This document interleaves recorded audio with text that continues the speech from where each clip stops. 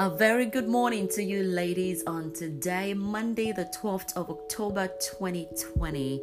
This is the day the Lord has made.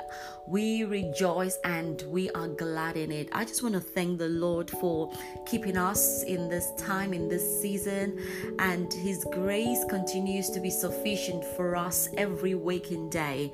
This morning, I was challenged, as I was in my devotion. And I thought, this word is not just for me. There is someone out there that God really wants to encourage. So I really hope that this blesses you, that this strengthens you, especially in this time, when there is just so much to plow through. And my prayer is that the word of God will strengthen you. I'm going to read from 1 Corinthians chapter 7, verse 18 to 24. It says, "Was anyone called while circumcised? Let him not become uncircumcised. Was anyone called whilst uncircumcised? Let him not be circumcised. Circumcision is nothing, and uncircumcision is nothing, but keeping the commandments of God is what matters. Let each one remain in the same calling in which he was called. Were you called whilst a slave? Do not be concerned about it. But if you can be made free, rather use it. For he who is called in the Lord while a slave is the Lord's freedman. Likewise, he who is called whilst free is Christ's slave. You were bought at a price. Do not become slaves of men. Brethren, let each one remain with God in that state in which he was called." And this just so resonated within me this morning, and I just really just want to say to you out there, ladies, that God is strengthening and encouraging you this morning, that single parenting is not a label that you wear. It is a season. I've always said that this is a season of one's life that is to be maximized, that is to be embraced. When you embrace it, then you're able to maximize it. And here, Paul was just challenging fellow believers, who were overly concerned about their states. There were those who were circumcised and those who were uncircumcised, and you can imagine the competition. Probably the putting down. One group feeling more superior, we are the circumcised, and the others feeling, we are uncircumcised. And you can imagine the tension and how that could have impacted on people's confidence and their well-being. But Paul just came and drew the line straight away. He said, hey, you know what? It doesn't really matter whether you're circumcised, whether you're uncircumcised. He says, uncircumcision and circumcision really means nothing before God. So invariably, God is saying, whether you're married or whether you're single, you know what? God is actually not bothered.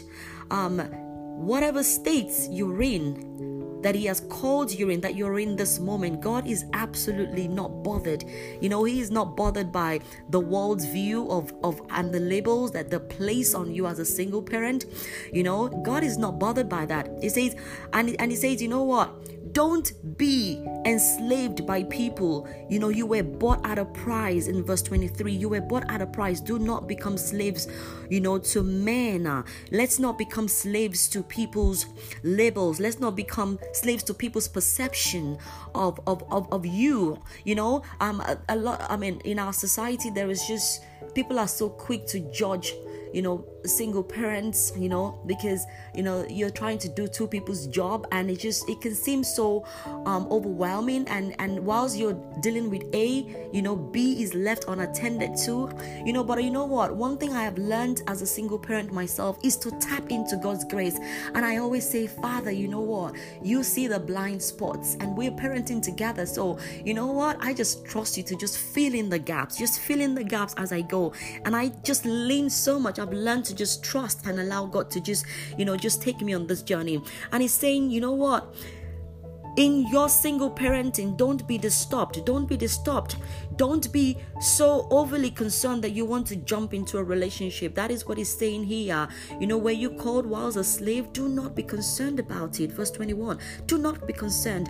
But if you can be made free, of course, go for freedom. If God brings a man into your life, by all means, that's a blessing. Embrace it. But God is just challenging us this morning that, we should not be overly concerned about our current state of single parenting, that we jump into a relationship. He says what is important is obeying him, seeking after God, wanting to please him.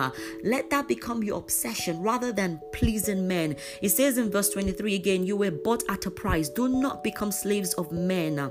Brethren, let each one remain with God in that state in which he was called. So I'm just challenging you, just as God has challenged me this morning, in this current state of singleness, which is a season, not a permanent place. What God is saying, abide with me, walk with me, remain in God. Let him build you up, let him strengthen you, let him restore you, let him make you whole. That is his primary aim, for you to be whole. His primary aim is not for you to be married. Yes, when he brings that in, it becomes a blessing, but it becomes a blessing that you can enjoy because you are now whole. So this week, as you go into this week, I'm challenging you. Do not be overly concerned. You were bought at a price, a great price, the blood of Jesus. Do not become slaves to men's opinion, to men's perception, men's expectation of you as a mother, as a single mom. Do not give any thoughts to those labels or the way people kind of like may perceive you. You are free yourself in God, and let your mind be renewed by the word of God, that God says, I am precious. You are his precious child, and what matters is you abiding in him. So abide in the Lord this week and let him strengthen you. Lift up your head, lift up your head, lift up your head, lift up your head, and grace be multiplied to you this week in Jesus' name. God bless.